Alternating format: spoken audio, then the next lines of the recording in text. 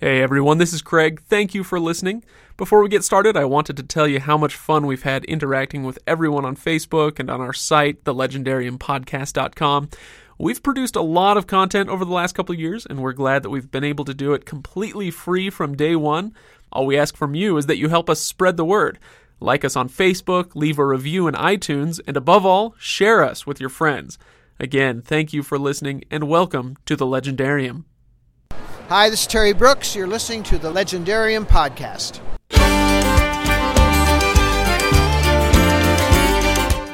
In keeping with our tradition of reading a series with newcomers, Ryan and I bring Andrew and Rilee into the studio for our first discussion in the Shannara trilogy in preparation for the MTV series coming up early next year. Yes, welcome once again to the Legendarium Podcast, where we read and then read way too much into books, fantasy books today. Today is the Sword of Shannara, and we have a little bit different crowd in here today. Of course, you know me, I'm your devilishly handsome host, Craig Hanks, and Ryan Bruckman. So can I refer to you as Satan this entire time? You may. Fantastic. Yes. Thanks, yes. Satan. That's my horribly ugly co-host, Ryan, with a face not even for radio. It's so bad it has to go straight to podcasting. Exactly. Yeah. And he's such a nerd, he makes me look like a star quarterback. It's Andrew Bayless. That's right. Yeah, and she's so cool, chocolates don't even melt in her pocket. It's Rilee Butters. That's true. I bet that's not true. Let's test. So cool. Chocolate Yes. in the pocket now. I wish I had some chocolate. So today we are reading and discussing, well, no, we're not reading on the podcast, thank goodness. But we are discussing The Sword of Shannara. It's a 1977 fantasy novel by Terry Brooks. Has sold cajillions of copies and has been popular for quite some time. So popular, in fact, that the trilogy, which it spawned, is now spawning TV series on MTV. And anything that comes out of MTV, spawning is the correct term for what happens That's there. pretty much true. That is true, yeah. Cross your fingers. He has held off on allowing filming of these books for so long that I feel like there's one of two possibilities. Either one, he's like, okay, I'm old, I just want to see somebody make it before I go. That's a possibility. Or two, somebody finally came along and said, look at how much money we're going to throw at this. And he says, okay, yeah, you can probably do it. Mm-hmm. So hopefully it's the latter, and it will be a good one. But anyway, that series isn't even going to be about the Sword of Shannara. It's going to be about the sequel, the Elfstones of Shannara.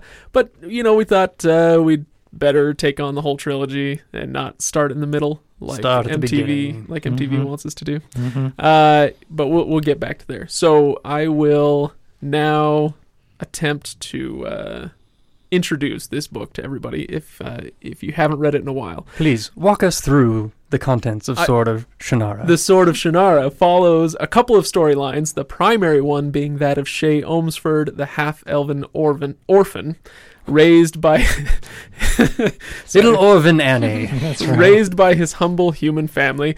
Well, it turns out that elven half of his blood makes him the sole surviving descendant of the ancient elven king Gerald Shannara, whose sword was used to banish the Warlock Lord in a long ago war. Now the Warlock Lord is back, and it falls to Shay to find the sword and defeat the risen-again Warlock Lord, all with the help of a trusty companion, a wisecracking best friend, a dwarf, some elves, a crown prince, and a somewhat volatile wizard. At least until the group is broken up and Shay's journey becomes a lonelier one. Meanwhile, in the second storyline, that crown prince I mentioned, along with the rest of the companions, they go to war with the Warlock Lord's enemies, which are poised to sweep through the free lands of men, elves, and dwarves. Leading the bad guys are the super duper bad guys with wings, the Skullbearers. I've always thought that was a great name. I like the Skullbearers. Who are incredibly powerful servants, slaves really, of that Warlock Lord. Ultimately, the companions will rely on Shay's ultra important mission because they can't win as long as the Warlock Lord lives. Now, does this all sound familiar? It should. The Sword of Shannara is often dismissed as a mere copy of The Lord of the Rings, and the comparison does not exactly fall flat. Brooks himself credits William Faulkner over Tolkien as the inspiration for the Sword of Shannara, and that may be the case on a conscious level, but if so, his unconscious self, which had been marinating in Tolkien for years, had a lot to say about the storyline here. So So what do you guys think? Is it a rip-off? Interesting that you put that in there, because that is going to be the biggest point to bring up first is... It's the elephant in the room, so yeah you got to bring it up right away. The elf in the room? Oh, the elephant in the room. The fat I elf thought you in said the elf room. too. I knew we brought you in for a reason. Yeah. It's the 800-pound elf in the room. So I'm going to tell you that first, like this was something that I spent a lot of time really trying to research and review and try and understand why this comparison is. We've read it and you can see the comparison between the two. It's not hard to spot if you've read both of them. And the fact is that I went in and I found an Ask Me Anything that he did on Reddit not too long ago. Yeah. And he admits that the first half of this book is very Tolkien-esque, and that's slightly by design and slightly by it was a thing of the times. 1977, the Del Reys were really pushing to get fantasy, to give it another burst. And what they needed was, because Tolkien's books were seeing a revitalization at the time, they wanted something that fell along those lines. And so they were looking for authors who had written a, not continuation, but a story that had such a Tolkien feel that those who loved that series would be able to go straight into this. Right. Is it a straight copy? Pretty close. Pretty close, at least in the first half. Yeah, I think and that's what fair. he says. In the first half it is, and in the second half he diverts a little more. It took him 7 years to write this. He started at 23, finished at 30. So, I mean, you can see that perhaps he started to develop a little more as a writer and say, okay, you know what? Rather than just go chapter by chapter and do the same thing, I can diverge a little bit here. But I was reading a couple reviews that talked about the value of what he did, how we view it now and how it was viewed then, as a not saving grace, but as a catalyst to launch fantasy literature forward in the time. It was absolutely needed the way it was. Now we look back, having a plethora of options, and go, that's just a copy. That is terrible. How could you do that? And it's not. I think he's unfairly shunned for doing what was asked of him to do. What do you think, Rilee? About the comparison? Yeah. I wish I wouldn't have gone into the book knowing that, because I think it tainted the whole entire thing. Did I screw that up for you? I don't know if it was you or my husband, but It was clear to me that it was either supposed to be or that everyone thought it was. I don't remember. But having that clear comparison in my mind, it just really made the whole book frustrating. And then trying to get rid of that and just be like, okay, just enjoy it for what it was. It helped. But I think it's once his writing style kind of gained its own style and kind of movement.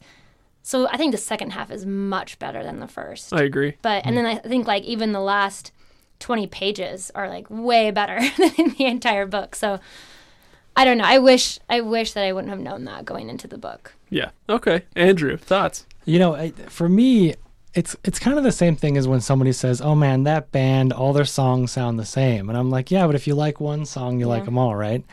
And I kind of felt the same way, like, it's kind of the same story, but it's another version of the same story. It's like... It's a really good cover. Yeah. Like, I've had this kind of project in the back of my mind that I'm never going to do, to rewrite The Lord of the Rings from Sam's point of view, the entire series. This would be like the Ender's Shadow Something of The Lord like of the Rings. That. Yeah. And it would be the exact same story, but having a different main character and a different person's perspective really changes the way you see the story. And I feel like this is kind of what Brooks did here. He said, okay, well, let's take this basic story idea, shake up the characters, change them a little bit. Some of them not change very much at all, but change some of them just enough that we get different character dynamics and things like that, and then go with it. I think too, it's interesting because if you've ever taken a writing class, one of the things that they sometimes have you do is you start off reading something that somebody else wrote. And then you start by writing, and you might even write the exact same first sentence or first paragraph, but little by little it diverges from the original until it's something new and something innovative. And that seems to be what Brooks did here. He kind of started with this mindset of Tolkien, maybe copying a little bit, but eventually it diverges enough that it becomes his own. And in the rest of the series and in the other books, you really start to see this fleshed out more. So I remember cool. I read this as a kid. This was the first like big kid book that my mom gave me. I think I was 9 years old or something, and I loved it. Absolutely loved it. I'd never read Lord of the Rings, never even heard of it, so that wasn't a concern for me. But I adored the book. I probably read it a half dozen times between then and when I graduated high school. So the story has always been pretty fixed in my mind. I didn't touch it again until this time around. So I haven't read it in 10 or 15 years, and a lot of the details had escaped me. But I had read and heard about all these people complaining about the Tolkien comparison, and so that was very much in my mind. And I, especially because I then became obsessed with Tolkien, then it was that Terry Brooks, he copied Lord of the Rings, and I was really like unfair to the book about it. And then I came back and read it now for the podcast, and I said, okay, yeah, I guess, kind of like you were saying, Ryan, I guess I see what you guys are saying, but no, there's enough about it that's individual and different that that I think we need to give him credit where credit is due. It's a great story, and there's a reason there's a reason his name carries weight in the fantasy world, right? For good or for bad, and it's not because he writes nothing but crappy books. Right. He's got a couple doozies. And he even admits that. Like, he admits to a couple of his books, he's like, that I read that and it was painful. Okay. But I think, he's anyone who has taken the time to read the book and really compare it on its own merits has said, okay, this guy knows how to write fantasy well enough.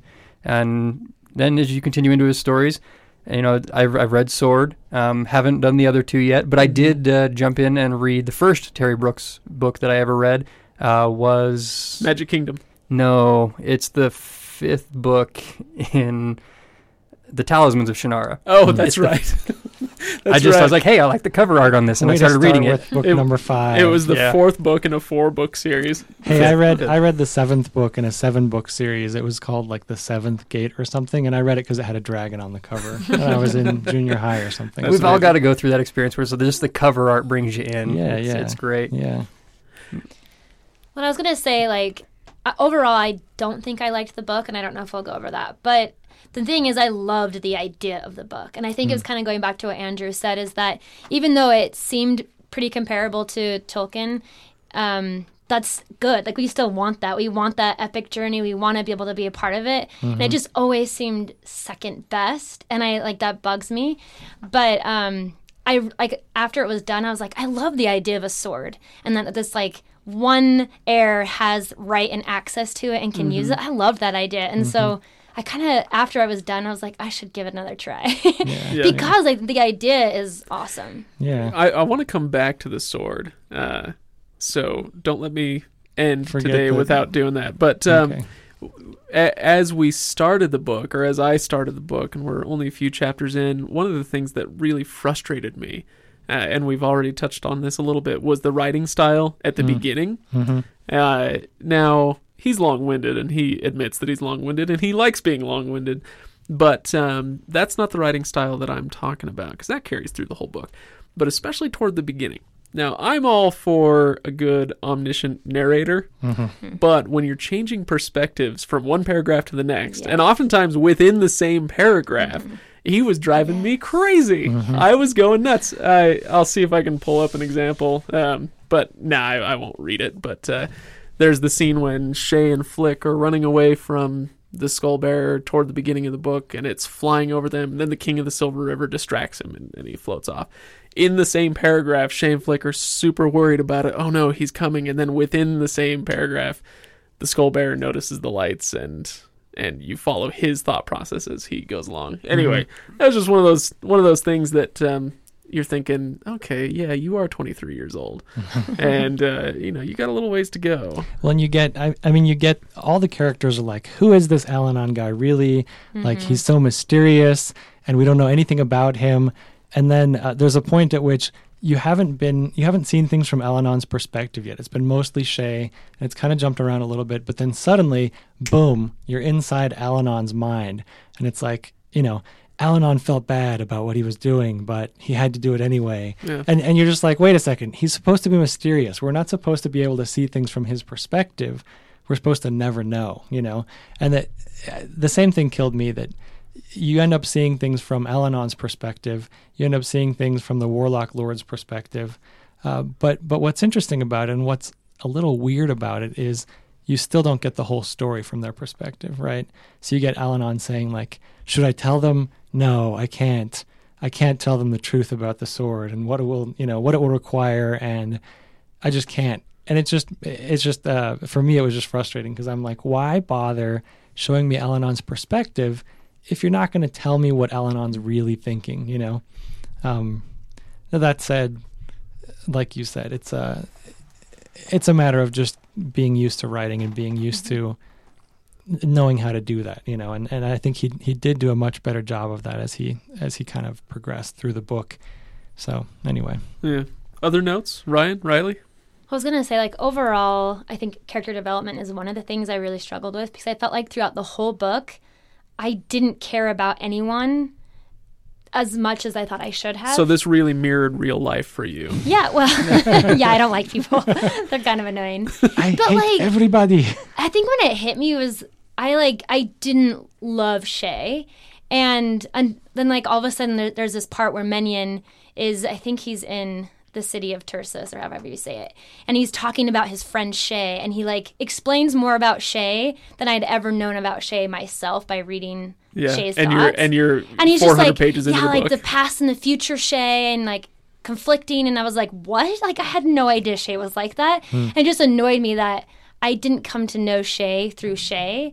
It was like, 300 pages into the book, and all of a sudden I'm just told that his kind of has this conflict between the past and future. And I was just like, what? Like, I think character development I really struggled with because Elanon, you never really know who he is. Flick, you kind of get it until, like, the very end. Like, you see Flick, okay, go through the camp of the trolls and the gnomes, and, like, that's cool and stuff. And, like, Shay with the sword, and, like, you figure out, okay, what he truly is, but you never know that until the end. And so I just didn't care about anybody enough. I was just like, Ryan, do you remember Mistborn when we kept telling Ken and Todd, wait until book 3, right? I kind of feel that way again here, except it's not that the story is carrying us through. It's, no, he's a really good author. Keep reading. But I totally agree, Riley. I'll tell you that it's an odd comparison, but there are some people out there who will understand this. It's like when I try and introduce someone to Doctor Who and they go and watch the first season of it. You know, which I love, by the way. That he's my favorite Doctor. I watched the first episode of Doctor Who, and 5 minutes in, I was like, "What is this? Why are all my friends crazy? Like, everybody has told me this is amazing, and I don't think I can even make it through this episode." You know. And I never have gone back to it. And I'm planning on someday sitting down and giving it another chance, but that was my experience. You have to have the promise that there's better, and it helps to have someone guide you through and tell you what, you know, here's a few things to look forward to, you know, watch these and go through it. And that's why you have the Legendarium podcast. That's holding your hand. That's right. Now, I'm going to tell you a little bit in regards especially to character development here. I'm kind of curious as to how much of that is a product of the time and what was around it, because we started as a culture, especially with this Netflix world. I mean, we're expecting things to develop a lot quicker than we're used to. Yeah, that's a good point. And high fantasy in its greatest and original forms was never quick to develop. I don't feel like that's ever been a characteristic of it. Sure. And so I agree that it's a little bit slow to get to where you care enough to turn the page. But I'm kind of curious as to whether or not that's just a product of its time and the style of writing. Yeah, I don't know. I can't say that I've read enough books from the 60s and 70s to be like, oh yeah, that's just how things were. Well, so, the thing was also in comparison, the more of the fantasy books that were coming out at that time were the pulp novels. Like, it's 250 pages or less, you know, really quick stories. That's the sort of thing. So when you're writing this long form version, sometimes you may have a story that fits in the 250, but you got to stretch it out to whatever. So that could be the case. I'm not sure. I will tell you that reading this, as a matter of perspective, coming to it after reading Aftermath, it was a breath of fresh air. The Star Wars novel? Star Wars Aftermath.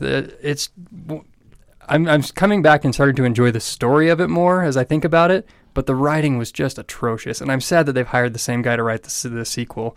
But after reading that, coming into this, I'm like, yeah, there's some issues, but it's not as bad as what I just read, so I'm okay with it. But I've read worse. High praise. Yeah, right. And that's, I think some of the expectation we set when we come into a high fantasy, high adventure story like this is that we expect this beautiful flowing prose that sits there as nicely, the way Tolkien would write until we hit Tom Bombadil, and then we, come back later. Oh, sorry. Boy, you hate Tom Bombadil, don't you? I actually don't hate Tom Bombadil. I would love to hear a story about Tom Bombadil. I just hated going through those chapters. Old Tom, it felt Jolly like Tom Bombadillo. Bright blue his jacket is, and his boots are yellow. Yes, that's right. That's right. Well, another thing with the character development, maybe playing devil's advocate here. So Craig's advocate, I guess. Sweet. Yes. Because he's the devilishly handsome host here. So the story, and you kind of get a sense for this, that the story kind of is epic enough that maybe you don't need to know the individual characters. And that sounds crazy, but I think about Shay in particular. You don't get a lot of his character because he, at the start of the book, he's like, I just don't want to die, right? So I'm out of here. And I can relate to that. I feel like I can relate to that. Yeah, exactly. And Brooks brings this up again at the end. It's interesting because in the Lord of the Rings, you get a lot of progression where Frodo starts off and he's like, I don't want to do this, why me, kind of stuff. But at some point he resigns himself to it and he says, like, for the greater good, I'll do this, right? In Sword of Shannara, or Shannara, depending on how you want to say it, you get Shay right up to the end. I mean, he's standing there with the sword in front of the Dark Lord, and he's like, maybe I should just drop the sword and make a break for it, And I don't think it's because he's a coward. I think it's because he was just doing what he had to do, right?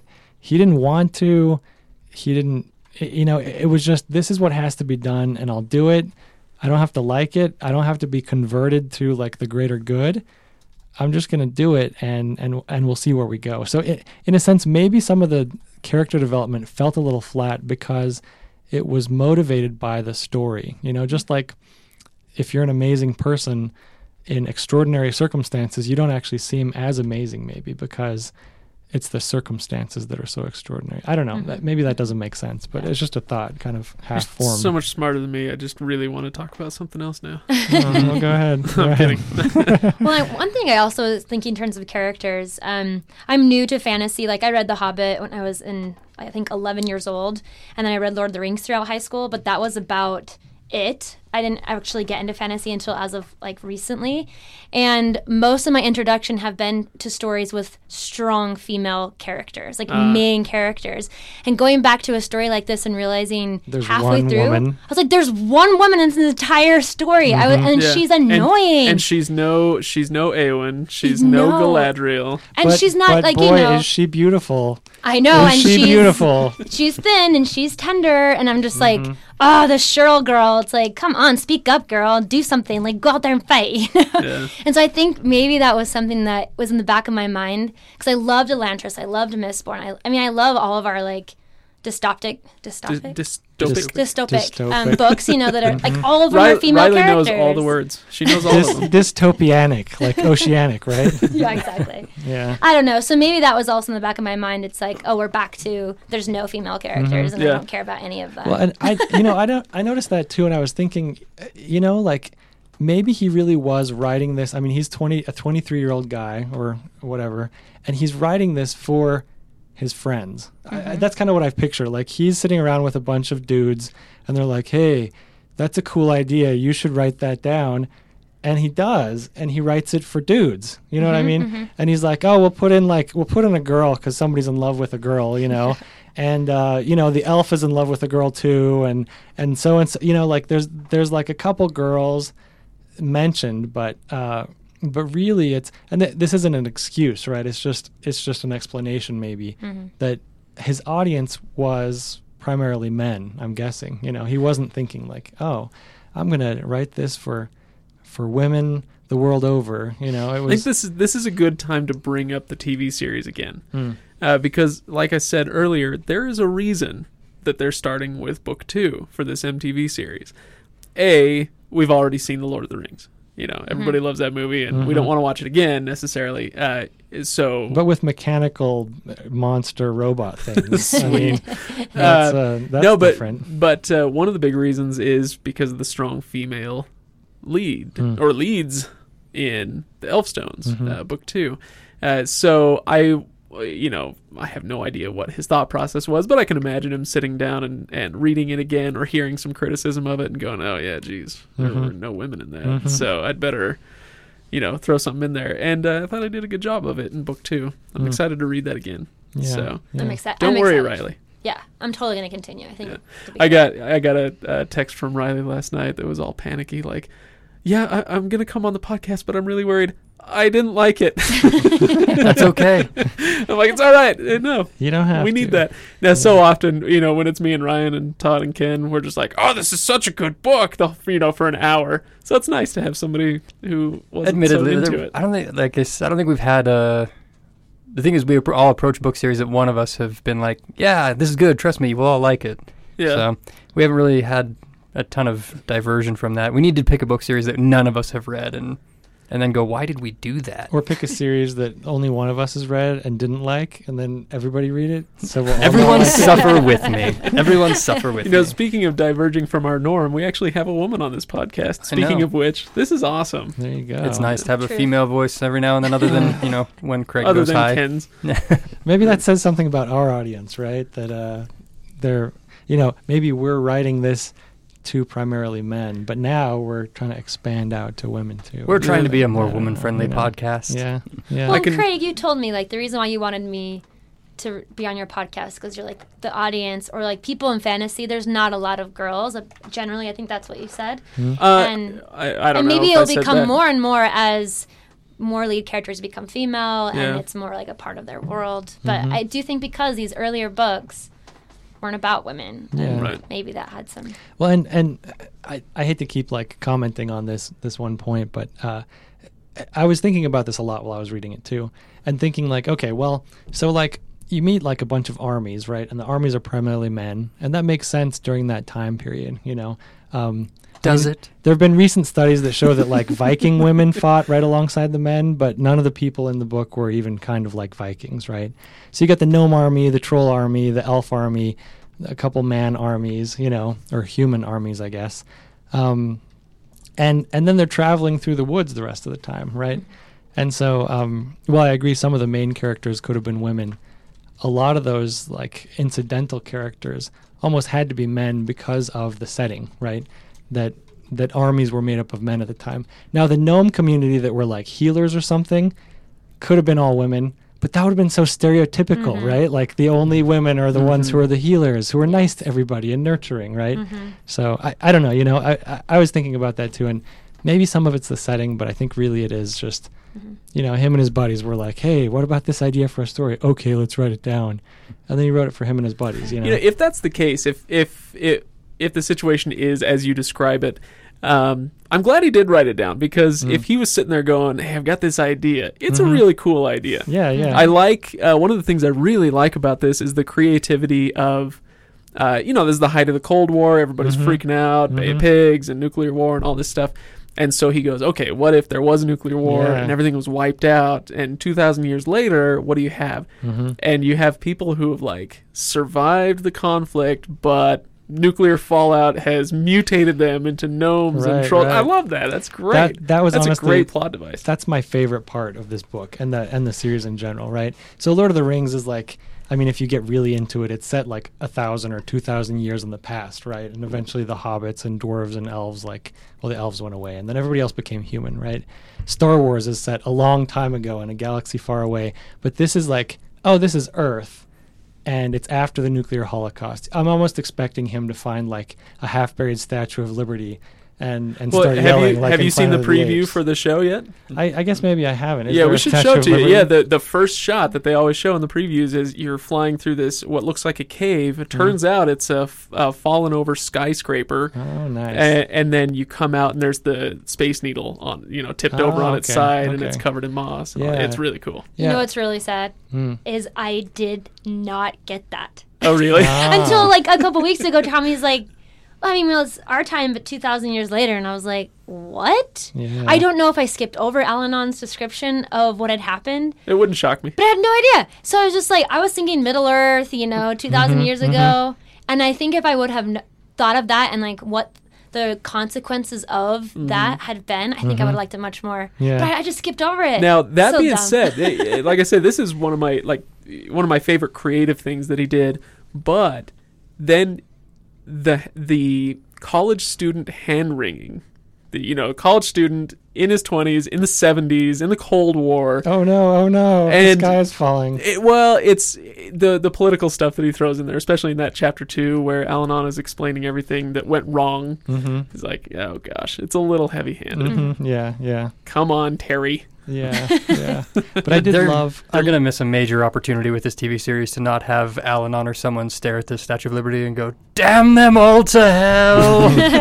Yeah. A la Charlton Heston. Yeah, that's right. But I did love the ruins of the city, and they're trying to describe skyscrapers, and they're like, it was some kind of metal, like still very strong, but clearly in ruins. You know what I mean? And it's clear that it's like the downtown area of a city, and that's all that's left. And then this like robot monster thing comes out, I love that scene. Yeah. Which I want to bring a point since we've hit on it like 3 different times. We've just bounced off it. Okay, fine. Can this be considered science fiction? We call it fantasy, but can this be considered science fiction? Ooh.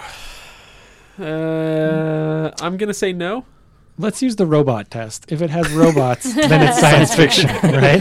Robots and lasers. There's one robot, and the skull bearers shoot lasers out of their eyes. Oh, that's true. I was trying to figure out, is that more like Superman lasers that burn things? Because it seems like they're more like Or is Cyclops. this like Godzilla? No, it's Cyclops lasers. Because Cyclops, like X-Men Cyclops, he shoots his, his crystal beam or whatever, and it doesn't cut through stuff. It knocks stuff over. And that's what the Skullbearer lasers did. I've thought about this a lot. So, opposed to Superman lasers that like burn stuff, cook food, and like whatever else he does, So, he just stares at his meal till it's warm enough. He's like, I'd like a Pop-Tart. It's done. That's right. But yeah, robots and lasers. I say, check on the science fiction question. It's science fiction, kind of. Yeah, I don't know. Because we've had a discussion with Todd especially has this idea that science fiction is fiction that is driven by the science. And if you go by that standard, I don't think this is. Okay. But I do think by every other standard that we hold science fiction to, this qualifies. Because, there's robots, there's lasers. We're talking about a magic system that is all a new science. Exactly. Because the old sciences have been ignored, or not ignored, but the teachers have not passed it on. Right. But what about this? So this magic system... It is magic, though. Yeah, definitely. So it's not science. Right. I didn't get that. And so, I don't know. I feel like I just need to push back on this, because it's not a scientific thing. I mean, they study it in the sense in the way that we talk about studying science, but it's not. It came about because they wanted to get away from science. Wasn't it like they were trying to explore things beyond science? No, they were actually trying to, with the first... Council of the Druids, they were trying to recover the old sciences. Oh, okay. And so then Brona okay. Stumbles across these arcane arts and studies them instead. So if you use the scientific method and discover magic, then is it magic or is it science?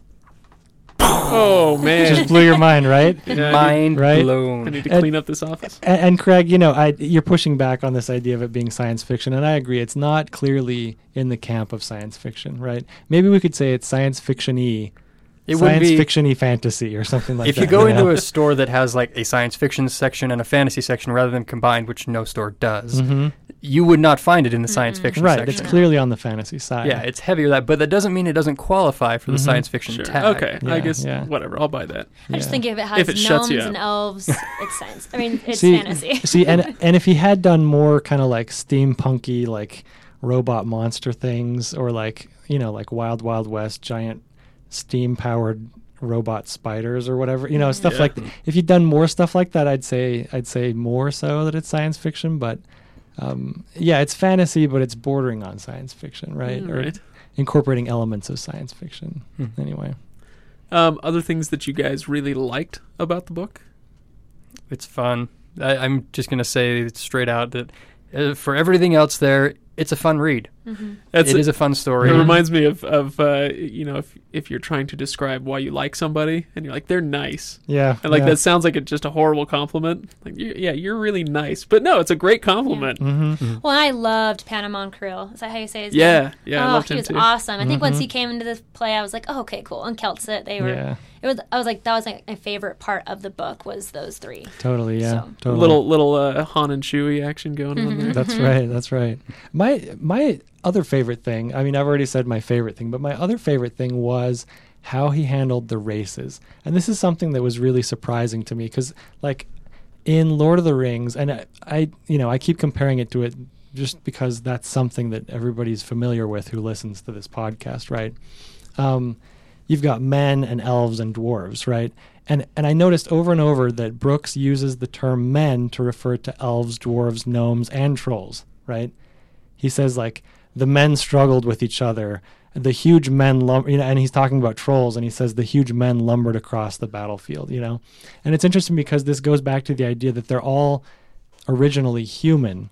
They're just different races of human. Whereas Tolkien gets almost, I've even heard people accuse him of racism with the orc stuff. Orcs are all bad and elves are all good and dwarves and elves don't like each other. And it's just very delineated, this race, that race, that race, But Brooks has this, they're different races of men, and gnomes don't have to be evil. Some of them choose to be good, right? Trolls don't have to be evil. Some of them choose to be good. And you can see the hypothetical scenario where you get an elf or a dwarf who chooses to be evil, right? So it's not a matter of I was born a human, therefore I'm good, or I was born an elf, therefore I'm magical and good.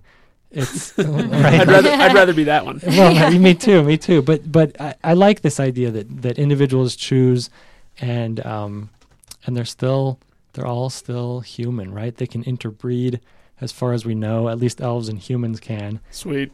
Where was that scene? I don't remember reading that scene. Trolls have wooden skin and they're irradiated, so they might all be sterile or not be able to interbreed, but they can at least breed with each other, so that's good, I guess. Anyway, enough about breeding. We're getting really into the weeds here. Enough about breeding, yeah. Okay. This is for all of you guys, but especially Andrew. Andrew and I both studied linguistics in college. So, Shannara or Shannara? Well, I'll give the author's opinion, which is he says it's Shannara, right? Right. And he said it in multiple interviews, but he always follows that up with, but as long as people are reading and enjoying the books, I don't really care how they say it, right? And didn't he? It seems like he's given in on the new MTV series. Yeah, it is Shannara. Yeah. And to me, Shannara sounds too Irish. It's Ireland is cool, Top but of the Shannara too. It's not big enough for a really epic tale like this, where you're traveling across the whole world, right? Shannara, I don't know. How do you guys say it in your heads, Ryan? I say Shannara. Okay. And it's very much because it has more of a flow to it, and it's a lot what I would expect of a high fantasy story. Right. Shannara. Shannara sounds like the you got the Irish thing or a hick or something, because the ass sound doesn't really like people who say Italian instead of Italian. Yeah, we're gonna go get some Italian food. Yeah.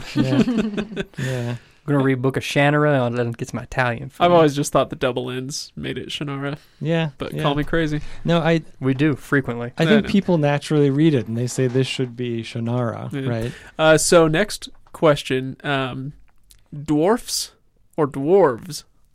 Is it an F or a V? Right. Is it an F or a V? So in this book, it's an F, and it drives me crazy. Because the word dwarf left the English language for long enough that when we set down our rules of plurals, we weren't using the word dwarf at that time. And so when the word came back into usage, Tolkien ran into this. His editors were like, yeah, we'd like to change that to dwarfs because that's the real English word. And he says, no, it's dwarves. Because if it had been in use when we set down these rules, we would have put a V in it, just like knives or leaves or whatever. Anyway, it's one of those little things that just takes me right out. That's why I qualify as maybe the biggest nerd in the room. Maybe. Yeah, that definitely qualifies to have an issue. I don't care. It's a Would it be dwarf the same for dwarves. elf and elves? Yeah, Does elf he- and but- elves is definitely that way. Yeah, no Does question he about say? it. Does he do it ELF? I think it's ELV, yes, he in changed this that book one? because the word elf was being used in English. Yeah. So So as we're talking, I'm doing an Ngram search on which is more common, dwarfs or dwarves. it's Right. got to be dwarves. I was thinking Tolkien so has taken too, over the yeah. world now. I was So thinking so too.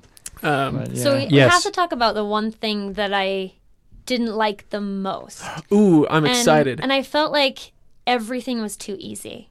It's like, this big build up, all these bad things are going to happen. We're meeting this crazy person or something. And then all of a sudden, like, there's a break and it's like, and then it was over. Yeah. Or it's like, I have like examples written and it's like, he perfectly executed it this way, or with bravery, he did it this way. Yeah. And I was just like, so the part that bugged me the most was Menyon, when he's talking about the getting everybody out of the city and fighting the Northland army coming their way. And like, it's like this huge build up and I was like excited. I was like, Menyon's going to go out and he's going to fight and he's going to be amazing. And then he just wakes up and it's over. He's like on the bank of the river. He gets into the raft and he, Right. goes down the Myrmidon. And I was just like, what? Like, that was so easy. So I know it's an epic journey and he had to go, like Shay had to go a long way. And so he couldn't spend time with every little conflict that came up.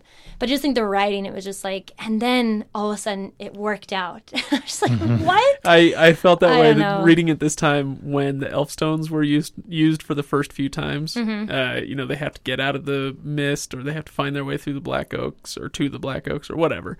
Or the mist wraith pops up and attacks them. It's like, oh, that's a nice, convenient little. Yes. How are they going to get out of this? Oh, wait, elf stones. Here we go, I think it's interesting. I've got I got his AMA up here, and someone asked him, obviously a common question, tell me about your writing style then and now. And this is his response, and I think it touches on what you're talking about. It says, my process is very different now than it was back when. I work early morning to midday, and then my brain drops dead. I work in a less dedicated time fashion. I don't outline as much as I used to. I'm always trying to write myself into a corner much of the time without knowing how to get out. I need the challenge. And how many times did he write him? In that situation, you write yourself into a corner and then go, oh, what do I do now?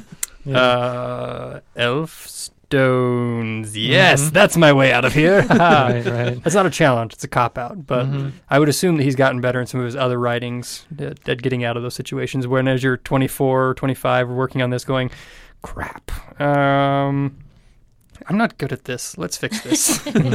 Well, elf stones, yes, and maybe some other things are made too easy. But the elf stones, especially, you can see his maturity from book 1 to book 2 because he takes what was maybe a weakness in the first book and turns it into a real strength. It's gonna get good. I'm kind of sad to leave the sword though. The sword. Yeah. The I'm sword. kind of sad. We're such a good idea. we're coming up Yeah. on like 45 minutes here, so I think it's time to talk about the Sword of Shannara,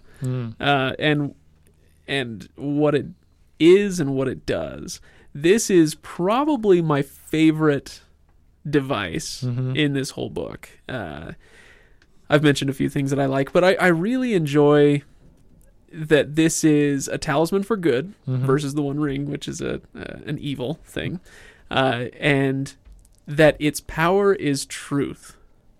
What a cool little concept, Yeah, it is. and how it defeats the Warlock Lord. Not just that its power is truth, but that's its only power, What? right? First time I read this, I got to the end, I'm like, really? Lame. You're not a good person. It's like, oh yeah, the sword makes you tell the truth. Oh, it's Wonder Woman's lasso, but pointy. Okay. Yay. Oh yeah, guess what? You've been living a lie. You're now dead. Didn't care for the end of the first time I read it. I'm more appreciative of it now, and like you said, as a talisman of good and everything. But first time I read that, I was like, seriously, come on.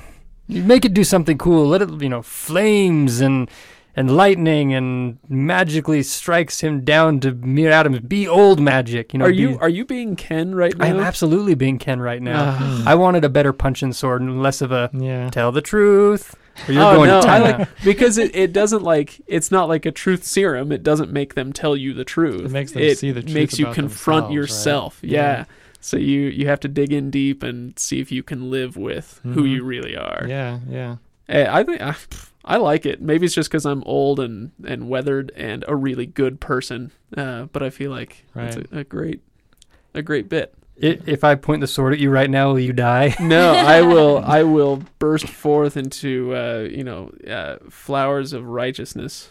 Flowers of righteousness. Yes. I think that is what would happen. Probably. Yeah, probably. Yeah. I like that. Anyway, too, the truth of the sword. I thought that was a cool thing. So good. At least somebody agrees with me. I liked it too. Thanks, Riley. Mm-hmm. You're three the best. Three against one.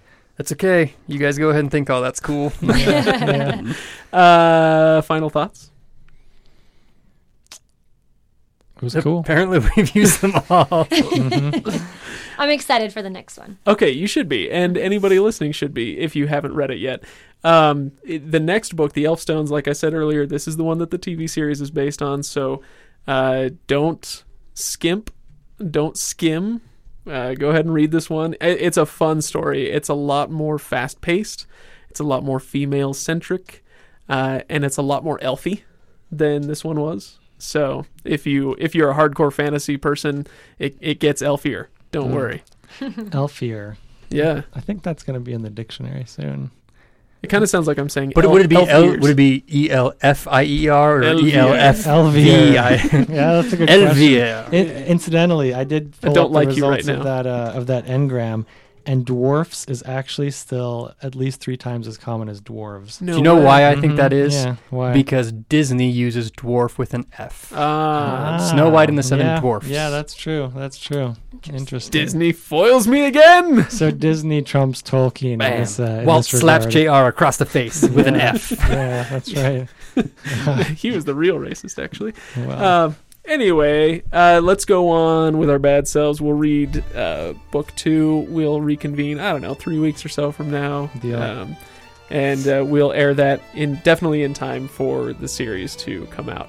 So enjoy reading, you guys. Thanks for listening. And as we mentioned at the beginning, be sure to subscribe on iTunes and give us a review and a rating there. And check us out on Facebook. Make sure you follow us there, and we'll keep you up to date with everything you could ever need to know about anything. Have a good week, you guys.